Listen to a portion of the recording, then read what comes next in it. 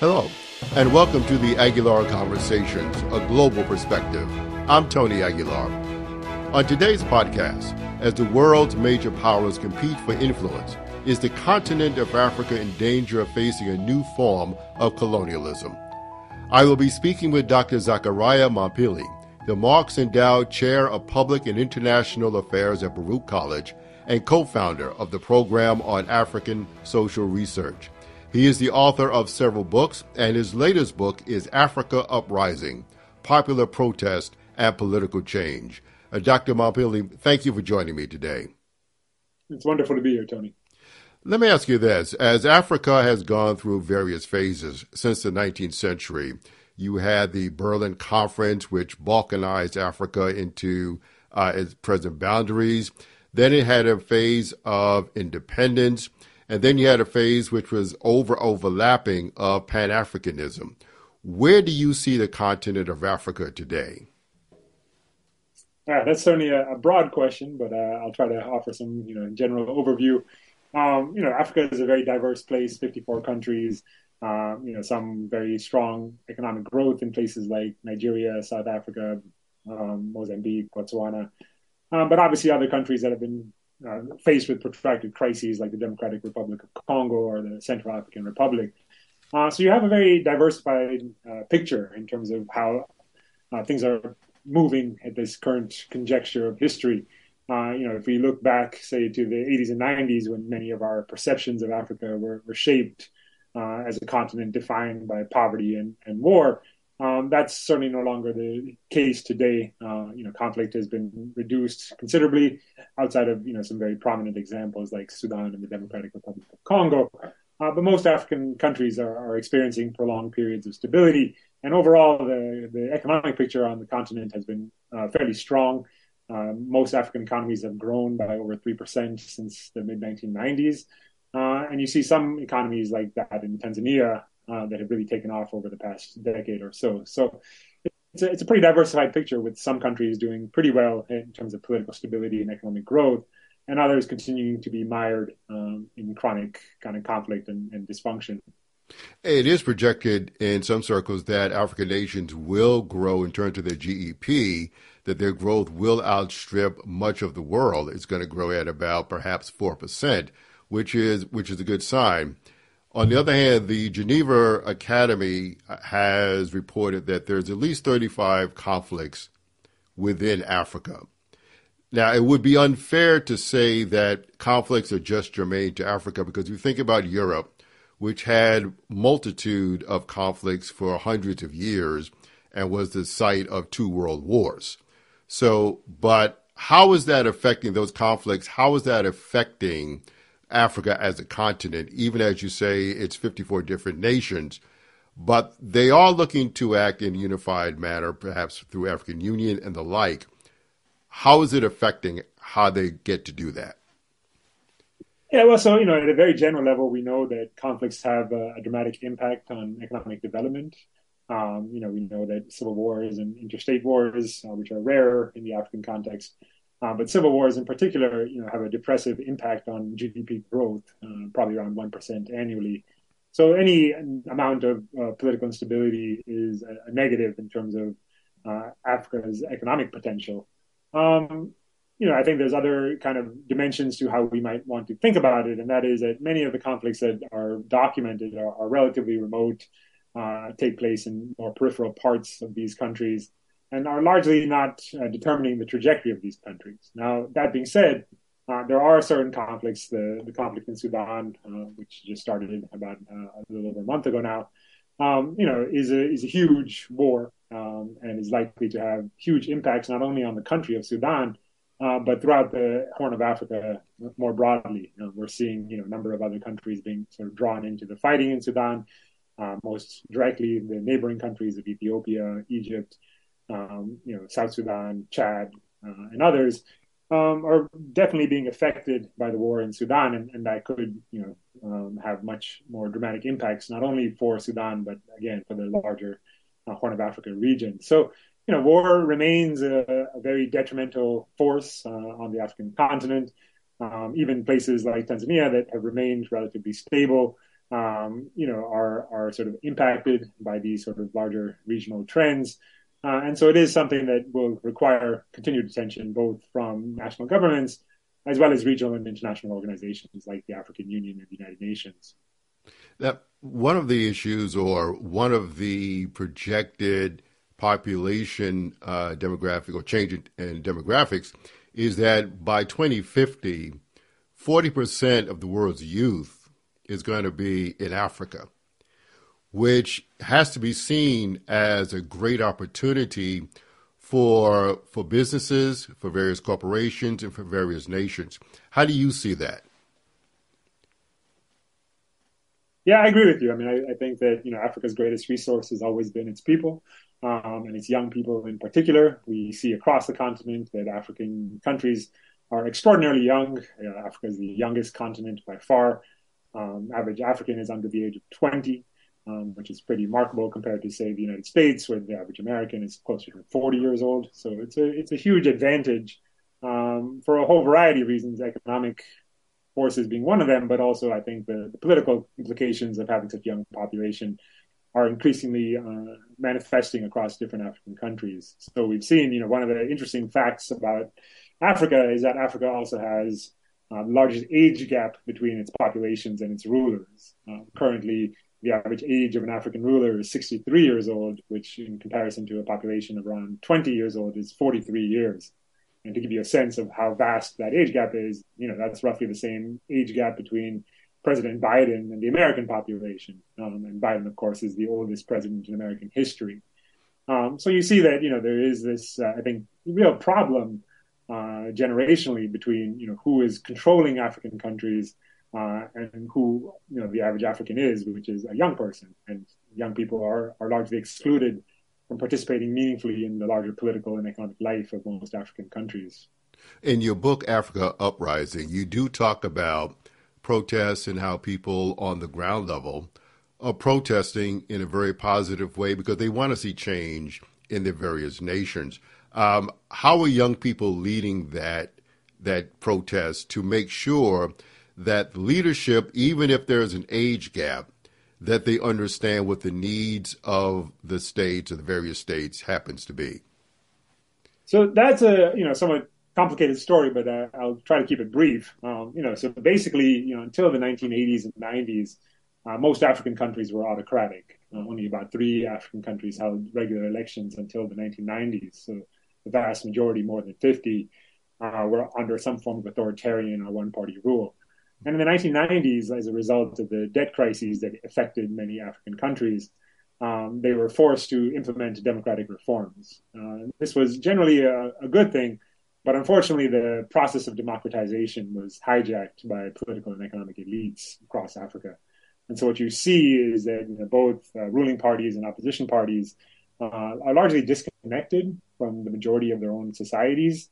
They exist in these very sort of patronage-oriented relationships with their populations. There's a huge amount of corruption. Political elites in particular, are very involved in economic activity, and there's all sorts of corruption associated with much of the economic growth that has unfolded across Africa. And the net picture, as I mentioned, is that young people are largely excluded from participating, are benefiting from much of the economic growth that has unfolded across Africa over the past 3 decades now. And so you see that there's been a huge explosion of the informal economy in African cities. If you've ever been to any of the major African cities, you can't help but notice all the young people who are trying to sell cheap Chinese products on the side of the road, are engaging in other subsistence activities in the informal economy. And so I think, this has fueled a tremendous amount of resentment and anger amongst young people. Many of these young people actually do have educations. There's a huge underemployment and unemployment crises across many African countries, including places like South Africa, where more than 25% of the population is unemployed. Something like 50% of the population is underemployed. So, I think these are larger structural forces that are really generating a lot of resentment that then is transformed or translated into people taking to the streets to protest their daily living conditions. And I think it's been a real challenge for some of these social movements that have emerged to really impact the longer term trajectory of these societies. And so what you see is a huge sense of disconnection between the majority of these populations and the political and economic elites who control their countries. Let me ask you this. In terms of the protests, particularly of young people, and as some of the governments look to curtail the protests, some of the nations have called in people like Russia, the Wagner Group. How is that affecting what's going on? I mean, the Wagner Group is increasing its influence. Places like Mali, we raised the issue of Sudan, where Wagner Group is suspected of being on the side of the rebels. So how does that affect what's going on in Africa right now?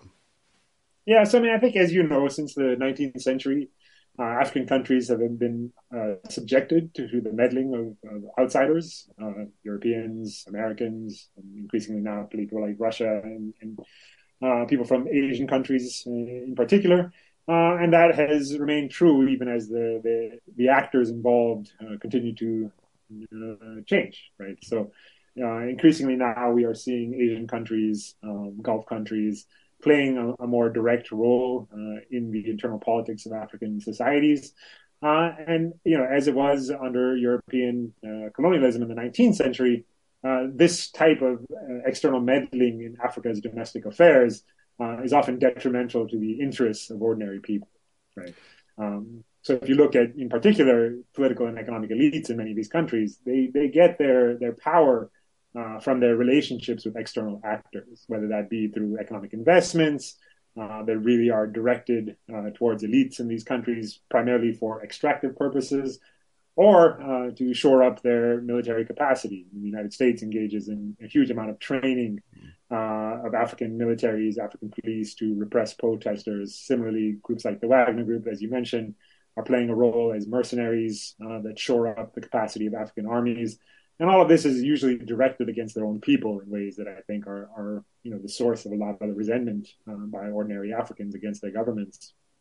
So, given that, and if you add in, let's say, China, which has been very influential with their Belt and Road Initiative, they're in many countries, which has made a lot of countries in Africa become debtor countries. Some have defaulted on their debt. Not only are they utilizing economic power, but they're using some of their soft power, the increasing of Confucius centers around Africa and the like. And it does seem as though with the influence of nations like China, United States, and Russia, that African nations or their leaders are giving up a lot of power to outside forces again. Is that how you see it, or do you see it in a different way? Well, I think generally I agree with you, but I think what I would distinguish between is, you know, which Africans are we speaking of, right? Because what we have seen is that there has been a tremendous growth in inequality across the continent, right? So as I mentioned, as we've been discussing, Africa has been growing at a tremendous rate since the 1990s. It's projected to continue growing around 3 to 4% annually for the foreseeable future. And these are really extraordinary rates of growth. But where is all this money going, right? And so the other factor that we need to pay attention to is the rate of inequality. And by that measure, Africa is now becoming one of the most unequal places in the world. You know, 9 of the 12 most unequal countries in the world are African. And that includes very wealthy countries like South Africa and Botswana, but also very poor countries like the Central African Republic. And this wasn't the case in the 1990s, right? So it was a time in which most African countries were much poorer, but more equal. And what we've seen is that most of the growth that has been unfolding across African economies since the 1990s has not been spread widely amongst the population, but has rather been captured by very narrow elites across African countries, right? So we've all heard about the Nigerian billionaires buying, you know, $100 million properties on 57th Street here in Manhattan.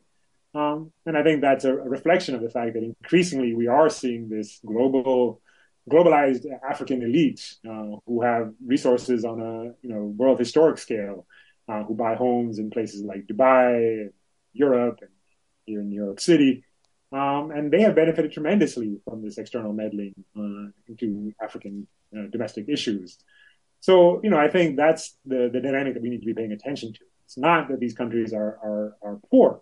It's that the wealth is not distributed amongst the population in any sort of equitable manner.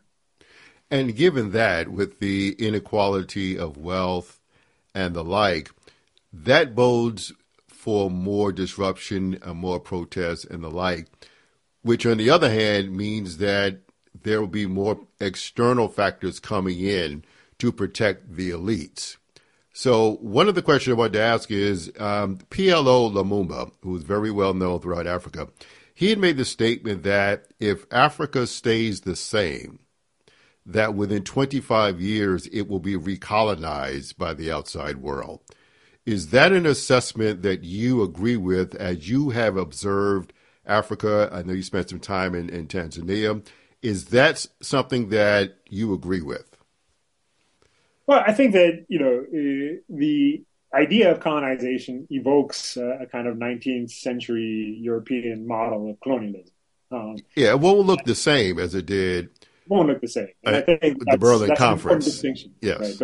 But I think one thing that is consistent, from the 19th century version of colonialism to the 21st century, is that it always relied on internal mediators.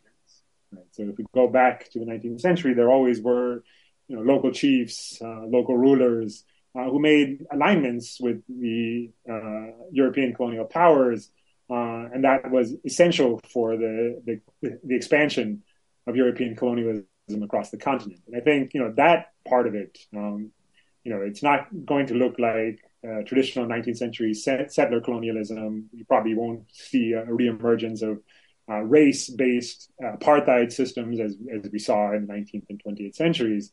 But in terms of class, I think that's probably the dimension that is most relevant going forward. So what we're likely to see, and we already have seen it if you go to any African cities. I was just in Kinshasa in April, and it's one of the poorest cities in Africa in terms of the sheer numbers of poor people. But there's also these enclaves of tremendous wealth that exist even within a city like Kinshasa, right?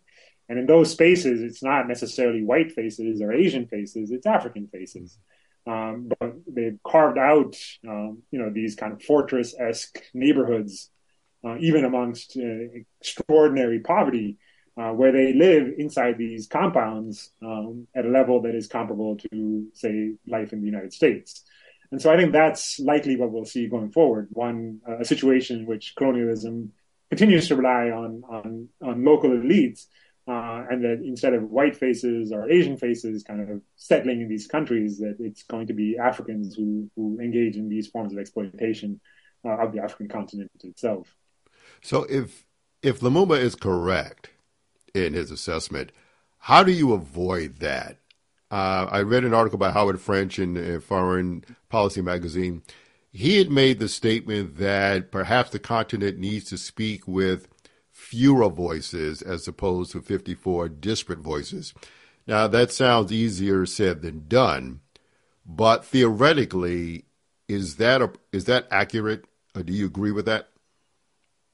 Well, I think that, we should talk about Pan-Africanism and what it looks like today, because I think that's what French is referring to, right? Mm-hmm. This long-standing dream amongst African rulers to create a single entity comparable to the European Union, where African countries could speak on the global stage with a unified voice, rather than a situation in which we have 54 nation states all kind of making their own claims at the international level.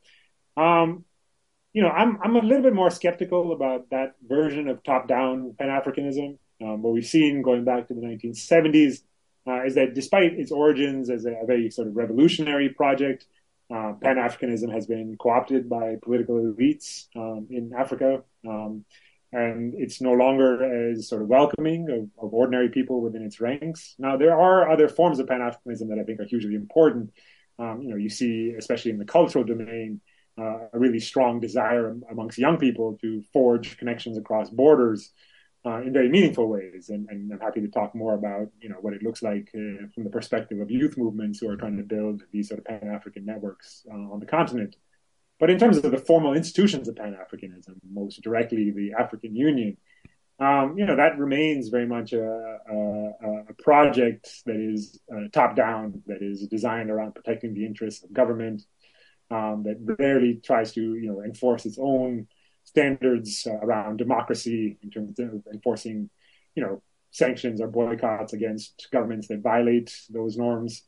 And they've not been particularly responsive to government to ordinary people when governments have cracked down on popular movements, when governments have opened fire on their own peoples.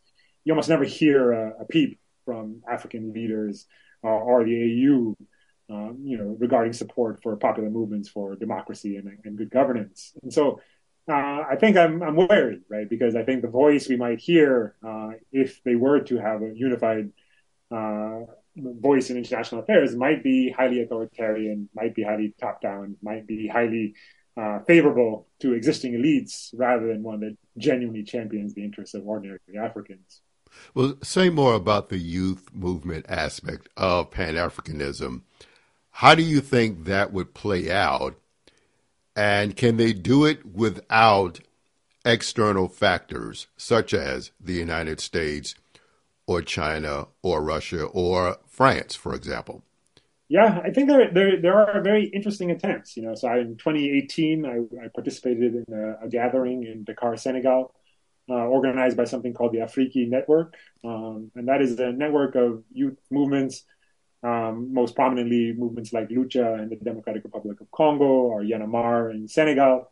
And they brought together young people from 40 different African countries to meet over 4 days to talk about, kind of the future of social movements in Africa. And that network continues to exist today, and they continue to foster these kind of, relationships. And I think what's important to remember here is if we look at the origins of Pan-Africanism, it looked much more similar to the Afriki Network than it does to the African Union, right? I mean, we now think of people like Lumumba, Patrice Lumumba, that is, or Kwame Nkrumah, and we think of them as kind of these great statesmen. But we have to remember that they began their careers as political activists, as teachers, as ordinary people who were challenging these unjust colonial regimes that had been exploiting their countries. And they found a lot of support by traversing these networks of activists that were organized under the rubric of Pan-Africanism. And so to me, I think what gives me the most optimism about the future of Africa is precisely the rediscovery of this kind of Pan-African spirit, a bottom-up Pan-African spirit amongst youth movements in particular that are looking around and looking outside of their borders and saying, we actually share a lot more in common than our own political elites want us to believe, right? And they are trying to forge relationships, not only within Africa, but also within organizations in the diaspora. So some of these groups have been working with an organization in Atlanta called Project South, sending delegations to attend meetings that Project South organizes and embedding some of their activists in these diasporic organizations as well. So to me, that's, it is also true that they have not been able to achieve some of the more ambitious objectives. But I think that kind of youthful energy going into these social movements is a really positive development when we think about what young people could be doing instead, right? Such as joining an insurgency. Sure. Let me ask you about the present leadership, some of them anyway.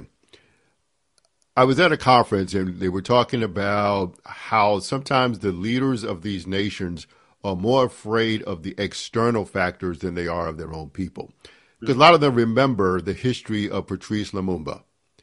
They remember that when he went against Belgium and the United States and was going closer to Russia, they tortured him, they dissolved his body in acid. They remember that history and that sometimes there's a fear more of outside players than they are of their own populations. How accurate is that, or is that not accurate? Well, I think there's obviously strong historical reasons, as you've suggested, as to why African leaders should be wary of external meddling in their domestic politics. But I think that fear is perhaps overblown. And I don't mean in a general sense, I mean in a specific sense. If you look at who actually has power in African countries today, there are no left-wing leaders. I mean, there is no successor of Patrice Lumumba ruling the Congo today. There is no successor of Kwame Nkrumah in Ghana. There is no successor of Julius Nyerere in Tanzania. What we have instead are mostly kind of neoliberal political elites who are quite happy to sell their natural resources to international investors. So we're not seeing the kind of nationalist, Pan-Africanist, leftist leadership in Africa that we once had in the 1960s, and that really continued till the 1980s. By the 1990s, what we instead have, are these international technocrats who are quite happy to cozy up to international institutions, who are quite happy to, seek the support of China or the United States, and don't really try to espouse any kind of pro-people agenda that we might have associated with, say, the Pan-African leaders of the 1960s and 70s. I mean, it's really quite extraordinary if you compare African countries to Latin American countries. Right? Latin American countries will often have leftist leaders coming to power who, once in power, will engage in broad redistributive programs. So, even as they kind of lose power every once in a while, people like Lula in Brazil are able to come to power and are able to engage in meaningful redistribution of a country like Brazil's tremendous economic wealth in ways that directly affect poor Brazilians. We know this. We can document it. You don't see that anywhere else. Right? None of the African leaders are talking about nationalizing industries. None of them are talking about engaging in broad welfare programs. And I think that's a really remarkable outcome. Now, is that because they're afraid of offending outside sources? Because it's not that they could not be corrupt and still distribute.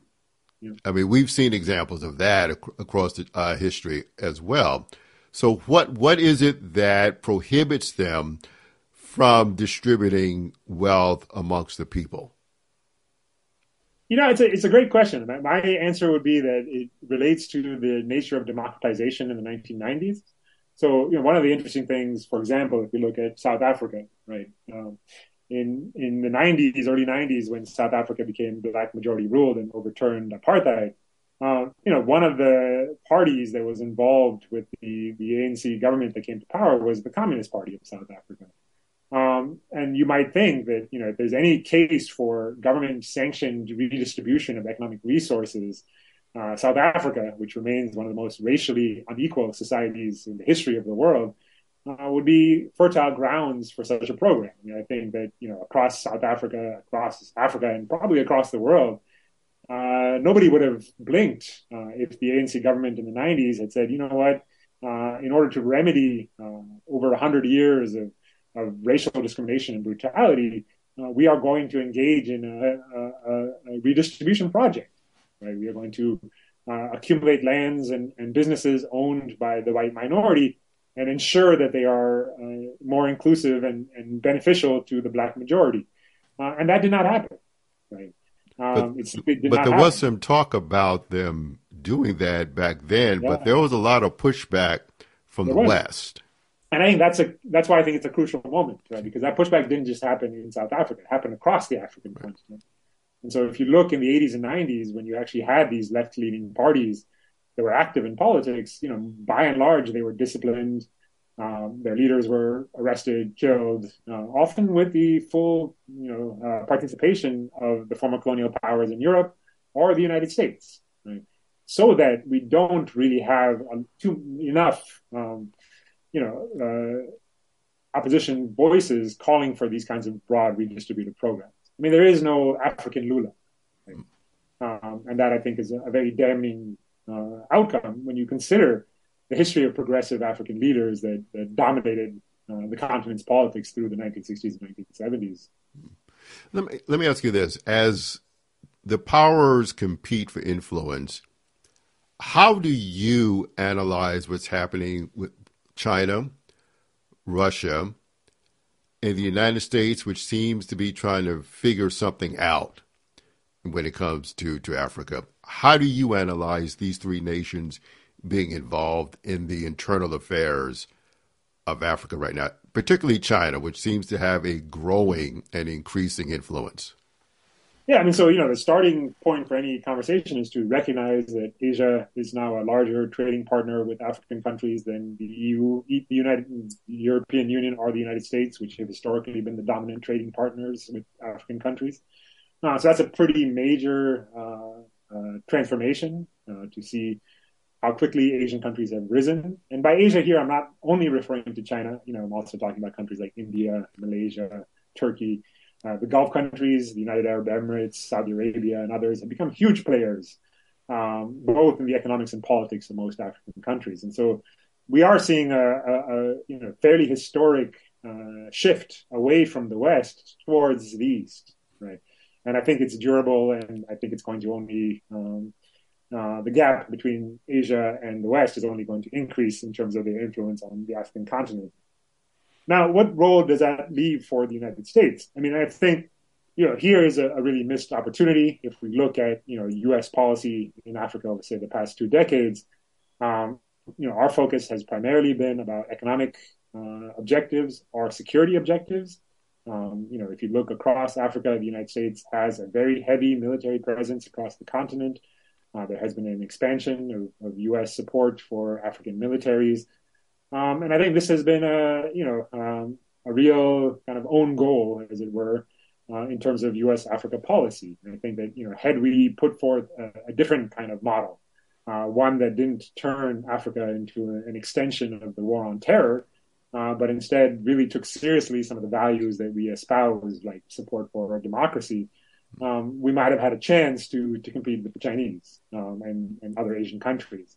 But with the lack of attention that the U.S. government has bestowed upon African countries over the past 2 decades, it's not surprising to me that increasingly African governments have turned towards Asia as their primary donor, primary trading partners, primary source of military weaponry and training. And I think ultimately that has strengthened African governments, even as it has been counterproductive for African societies. President Biden met with many of the leaders of the African Union, and Vice President Harris went to Africa recently. President Biden might be going there soon, so Vice President Harris's trip might be a prerequisite to the president going. What do you think it will result in? Because, as you said, they're leery of the United States right now, and they're looking more towards China and Asian nations, as you pointed out. So what do you think a President Biden could do now, or is it too late? Because China in particular, for example, their foreign minister for the last 30 years in a row, their first foreign visit would always be a nation in Africa for the last 30 years. Yep. And the United States seems as though they're just trying to figure something out, that they're really confused as to how to handle the continent of Africa. So what would you say to President Biden that he needs to do? Well, I think a starting point is to recognize that, fundamentally the U.S. has a variety of different objectives when it comes to Africa. We obviously have strategic interests. Africa is important for us in terms of the larger war on terror and other kinds of security objectives that we have defined. But I think, as I mentioned, is that those kind of security concerns have come to dominate almost all our other interests in terms of our Africa policy, and I think it's been quite counterproductive for U.S. interests long term. In a piece I wrote for Dissent at the beginning of the Biden administration, what I called for was a kind of return to a value-driven policy towards Africa. And I think on one level, you could conceive that as being perhaps a naive or optimistic account if you think that states only behave in their immediate interests, right? But what I would argue is that that sort of realpolitik version, where we thought that our only interest in Africa should be security first, economic second, and anything else third, has failed. right? Because the Chinese are better at the economics. There are other countries like the Gulf countries which are better at the security side. And ultimately, the United States has appeared to be kind of a fumbling, actor that is just watching all this historic goodwill dissipate. Right? If we think about African societies, you know, outside of the kind of political relationships that we have, Africans have very warm relations towards the West and to the United States in particular. There are long diasporic ties between the United States and Africa. We have a huge population of African immigrants coming into the United States. They are a population that continues to hold the United States in considerable regard, and we've never really tried to engage with them and craft a foreign policy that actually works in their interests, right? And I think that would be a good starting point. I mean, look at what we did in Sudan in the face of the most recent fighting. You had all of these American citizens whose passports were at the U.S. Embassy in Khartoum, and those passports were simply destroyed by the embassy staff. It's really astonishing that that's how we treated American citizens. The basic response of the Biden administration was, "You're on your own. Right? You chose. We warned you not to go to Sudan. You chose to go anyways. So now you figure it out." And that's an astonishing, I would say, racist attitude that we took towards our own populations, but one that reflects the kind of larger disinterest and I'd say contempt that the U.S. foreign policy establishment continues to hold towards Africa. And ultimately, I think it's extremely short-sighted. Let me ask you this in a few minutes we have remaining. There's always been in the United States, as you were talking about before, an affinity, particularly between the Black community and the continent of Africa.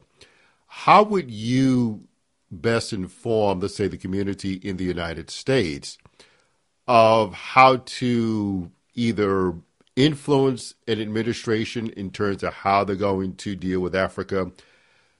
During the days of apartheid in South Africa, the Black community was very active in that effort to end apartheid. How would you say the Black community should act today in terms of affecting policy towards the continent of Africa? Well, because it's not on anyone's agenda right now. It's not.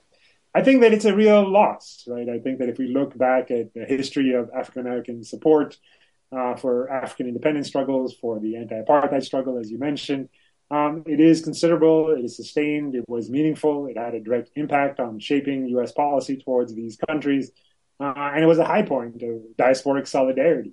Right? And I wish for those days to return. I mean, I think there is a huge scope for engagement. I think there are many people who are trying to do this kind of work. I already mentioned Project South, which is a predominantly Black organization in Atlanta that has done a lot of outreach and support towards these social movements. But ultimately, I think that there is a larger disconnect in terms of the Black community in the United States taking ownership over Africa policy, of mounting critiques against much of what the U.S. has been doing in African countries, of championing ordinary people, social movements as being kind of the target and recipient of U.S. largesse. I wish we had a Black president here in the United States. People were very excited, and Obama ultimately did very little for the continent. George Bush probably did more to help ordinary Africans than Barack Obama did. I think that was a huge disappointment. So I think there's a huge space and a long history of engagement that could be resurrected if there was a way to reignite. I think that passion that once defined the relationship between Africans and people here in the United States, in the Black diaspora, that would have really important impacts on the nature of U.S. policy towards Africa. And I can't say what would get us back to that point. Okay.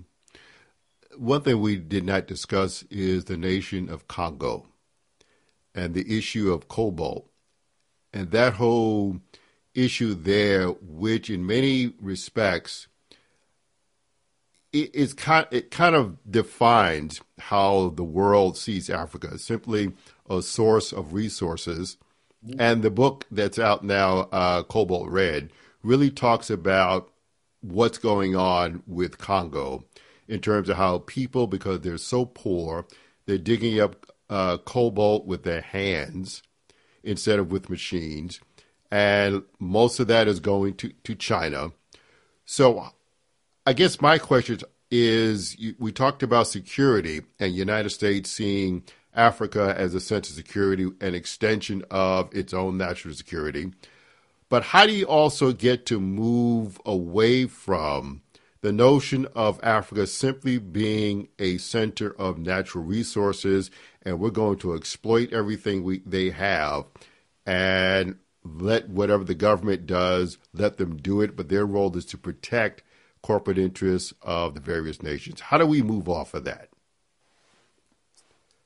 Well, I think that it's very important when we talk about Africa, when we think about Africa, is to do precisely what you're doing, which is to center Africa into larger conversations affecting the global community, right? So whether we're talking about capitalism, whether we're talking about climate change, whether we're talking about immigration, whether we're talking about demographics, we cannot have these conversations without thinking about Africa. And I think that too often the way we in the West approach the continent is a site of charity, right? It's not a relevant place. It's not a meaningful place. It's a place that we have to deal with because we are morally obligated to engage with the continent. And I think that's a really outdated and morally suspect approach to how we should think about our relations with African countries. As you point out, Congo's resources, and not just Congo, but all African countries' resources, really underpin the global economy. And it's done in a way that is highly extractive and highly exploitative. And it's bad not only for Africans, as we've been discussing, but also for the international community, right? If we cut down the Congo forests in search of these sort of highly extractive, in support of these highly extractive industries, the consequences are great. It doesn't matter that these materials are being used to build electric cars. The Congo forest is part of the lungs of the planet, and we should care about it because we care about climate change. We should care about working conditions for Congolese youth in these unregulated mining sectors, because we are concerned about Black lives generally. These are not issues that are specific to Congo. They are, I think, one of the most interesting dynamics is kind of the centrality of African economies to the functioning of global capitalism. And I think by reconnecting those conversations, we might be able to start making some progress. Dr. Zachariah Mampilly, the Marx Endowed Chair of Public and International Affairs at Baruch College, has been our guest, and I want to thank him for his time and insights today on this issue. And we hope to see you again real soon. And thank you for listening, and join us again next week as we discuss another issue of global importance here on the Aguilar Conversations, a global perspective.